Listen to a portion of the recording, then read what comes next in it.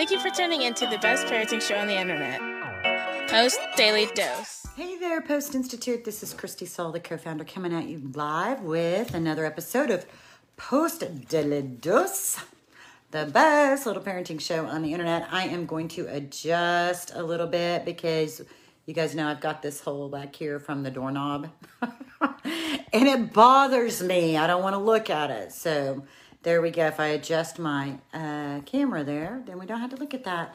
Hope you guys are having an incredible day today. I'm going to plug these books real quick. Brian's book, From Fear to Love. You can get this on promotion at feartolovebook.com. We have this book right here, The Great Behavior Breakdown. This is an excellent read. Goes just a little bit deeper, telling stories from the trenches, addressing various behaviors, and demonstrated, field-tested interventions, field-tested approaches, field-tested understandings that have proven to be successful. You know what? That, I got to tell you, that is one thing. Hey, Carrie, nice to see you. One thing I can definitely say about Brian and I both and about this model is the things that we share and the, I don't even like the word interventions because there's not a lot of interventions that we teach. We teach more about the position of our heart, a deeper understanding. And from that place, we believe that all things will flow. But everything that we talk about, everything that we share, all of our ideas and suggestions come from literally field tested.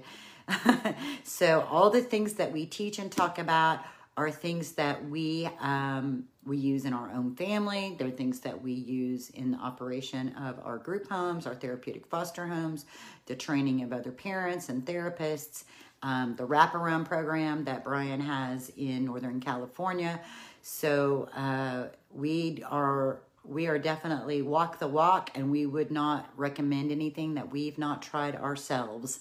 So I think that's something that's kind of cool. And thank you, Gareth. Gareth says both of these books are outstanding. And actually, there's a little bundle that has these two put together on our website, postinstitute.com. And when you buy them together, you get a little discount.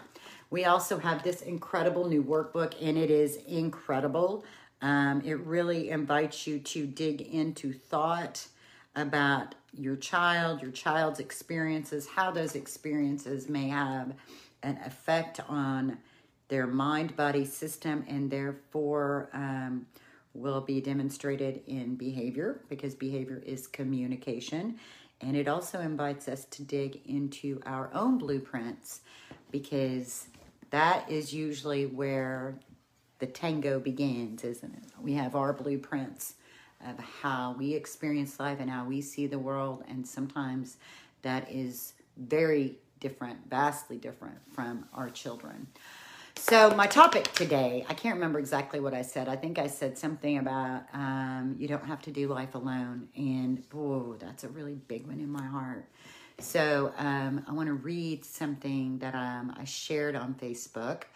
It was written by David DeRoby back in 2014. That's 7 years ago. So when I tell you we've been doing this longer than Facebook was Facebook, we've been doing this since before trauma-informed was even a term. Brian and I looked at each other when that came out, and we were like, what didn't we think of that? What didn't we think of that? God, such a great term. But we didn't, and that's okay. Love-based parenting is the term we've used.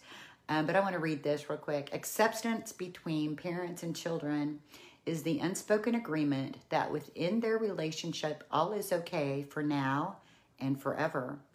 Acceptance does not imply that what you have done is okay, but rather that you are okay. I accept you. There are things you may do or ways in which you behave that I disagree, but underneath it all, I accept you. You are my child.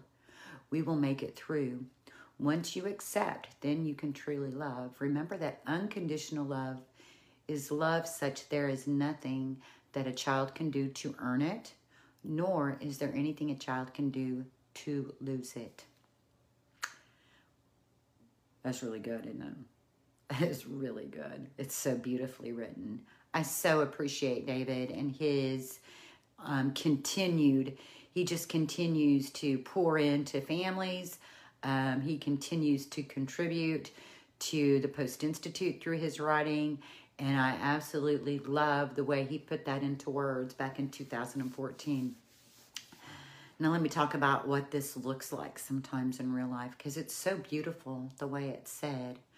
But sometimes the way it looks in real life is messy. It's just because we're humans.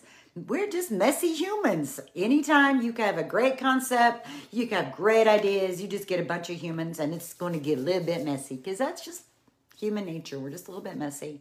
So this really makes me think about, it makes me think about my son. And he went through a phase in his late teens, early 20s, where as he was stepping into the adult world and everything he and I have gone through and experienced, first I want to say that he's given me permission to talk because he wants to help. He wants to help other families and he wants to help other kids and he wants to give people hope, hope that they're, it's going to be rough and there may be rough times, but we can make it. We can make it and we can create a beautiful life. It may look different than anybody else, but because of that, he has given me permission to share a little bit about how life has been for us in the past at different times. So when he was in his late teens and early 20s, like many people in their late teens and early 20s, as they start stepping into the adult world, I don't know, I had a lot of chaos. I was able to do school, but I also had a lot of chaos. So I was in college, but I also was doing a lot of risk-taking and immature things. And so this isn't just children from tough places. This is, I think, a lot of young adults when they're stepping into adulthood and they're out there in the world for the first time on their own.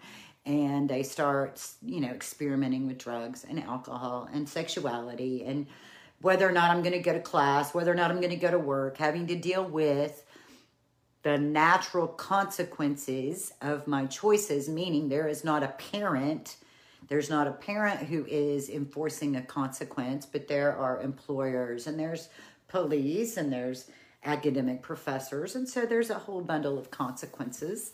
And we learn from that, hopefully. My son wasn't that was me. My son wasn't in an academic environment, but he went through similar phases of learning, only it was really on steroids. Like it was the same thing, only on steroids. And part of what made it feel like it was on steroids was because the intense emotionality. So when something would happen, there would be all this really intense emotion that came along with it. When he first got a car, it was like every day there was something. There was some trouble with the car, or it didn't break down, or he'd get lost, or he'd get so many big things with that car. So I will tell you, one of the smartest things I did was to get roadside assistance for $50 on the insurance. It saved he and I both so much stress. So just parent to parent, it's well worth the $50 to have roadside assistance. The other thing was that it was like one chaotic experience after another, and the struggle with relationship, trying to have close, intimate relationship, and it would bump up against all these fears of rejection and abandonment, and just, it's just really hard, all that history that he had, and then it starts to kind of play itself out again in those first years of adulthood. And so it got to the point where I just really couldn't, obviously there's no way I can fix all of that every day. I can't intervene. I can't come pick you up. I can't call. It maxed me out. Like when they're young and you're like, oh yeah, I can help you. It's like you kind of want your hands in it because you're like, oh, I can help with this. I can help with that. We got to a point where it was so overwhelming for me that I couldn't. Like it was causing my brain to literally explode with stress. And I was a bitch. Like I was a bitch. And I said that to him. We had a conversation that was very much right along the lines of what David wrote. And the conversation was, honey, you are at the place in life where you get to make your choices. And whatever comes out of those choices is what comes out of those choices. You are moving so fast from one thing to the next, to the next, to the next. And so many things are happening that I can't handle it all. I can't manage it all. I can't fix it all. So, and it's making me a bitch. Like you come to me and I'm just bitchy. And he's like, yeah, that's kind of true. I said, and you don't like when I'm a bitch and I don't like when I'm a bitch. So we have to come up with a different way of relating. So here's the thing. This is not about whether or not I love you. This isn't about whether or not I'm in it for the life. This isn't about I've got your back, because I've got your back. I'm not going to leave you. But I cannot try to fix all the stuff that you get yourself involved in. You can come to me and you can talk to me and I will listen. You can share, you can vent. But when it comes right down to it, it's all going to be kind of up to you to make the decisions about how you want to handle the situations you find yourself in. I love you. I love you. I love being your mom. And I know that there'll be a lot that you learn through this. And that message became so important, and it still is. Like that conversation with my son at 20 was a game changer. It created space in our relationship for me to let go of feeling like I needed to control, because I felt like I needed to control, but I couldn't, right? And then I felt like I was supposed to clean up all this stuff, but I couldn't. And so realizing really what my limits were and what my boundaries were, and being able to say, and I love you. That doesn't mean I'm not going to help you in certain ways, but I just need you to understand that I'll listen, but I can't fix it all. Now, that was about 8 years ago that we had that conversation in our kitchen. I remember it like vividly. I can't tell you how many times the message that I had to send my son to let him know and remind him that he does not have to walk this earth alone. There have been times when he had to be separated. There were lots of different things he's gone through in this last 7 years. But for him to know that he does not have to walk through life alone has been pivotal. That I love you unconditionally. That doesn't mean I agree with every decision you make, nor did my parents. My parents by no means agreed with every decision I made, but I was always loved, and I always knew I had them. They had my back. Not that they were going to fix it, not that they were going to bail me out, but I had somebody. I had people. And for my son to know he's got people was a life changer. And even now he's living in California and he's doing his thing. And, I hear from him almost every day. Almost every day we message each other. And every 2 to 3 days we FaceTime. You don't have to go through life alone is such a powerful message. But the only way I could really authentically convey the message was by also knowing what my boundaries were in order to keep our relationship healthy.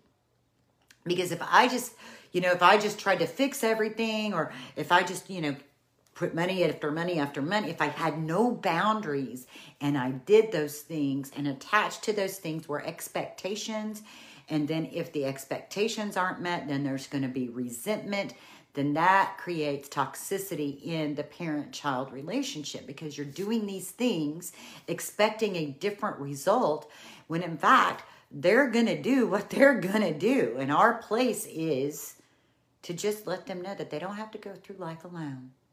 Acceptance does not imply that what you have done is okay, but rather who you are is. There are things you may do or ways in which you behave that I disagree, but underneath it all, I accept you. So, that's a pretty powerful message. If you've not already done so today, press pause on everything. Give yourself 5 to 10 minutes to unwind, to be like, okay, that part of the day is done. My teaching and fussing and just push pause on it. We can always come back to that. Get yourself grounded. Take some deep breaths. And get into that place of unconditional love for your child. Open that space that says, whatever we have experienced today or yesterday, it's not gone away. It's still here, but it doesn't have to dominate. Negativity doesn't have to dominate. Fear doesn't have to dominate. We don't have to have the solution or the answer right this minute. This is a process. We're going to walk it out, and I love you, and you don't have to do life alone. I love you unconditionally. You cannot earn my love, nor can you lose my love. I love you just because you are. Get that position in your mind-body system and go spend time with your children. Let the love you have from them shine from your eyes. Let them feel it from your being. And whatever space that looks like. Our kids love to play. If you can play, play. Let them lead. Let them tell you what role you're playing in pretend. Let them tell you how to build the Lego building to fit into the scenario. Get out the board game and maybe play the game, or maybe take all the little people and make a game of your own, whatever it looks like. Flop on the bed and watch a movie together. Look at your phones together. Touch if you can. If your children can tolerate touch and snuggles. Skin is one of our most sensitive pathways for healing. If touch is safe for your children, a back rub, a foot rub, snuggle up, let them feel the love you have for them. All the things that you're hoping for them to learn are right on the other side of the relationship that you're trying to build. Remember, in any given moment, we can act out of our blueprints of stress and fear and overwhelm. We can get stressed out so easily. We can get fearful. We can get overwhelmed trying to fix it all. We can take 1 to 2 to 3 deep breaths, and we can choose love. Much love to you guys. Have a blessed evening, and we'll see y'all tomorrow.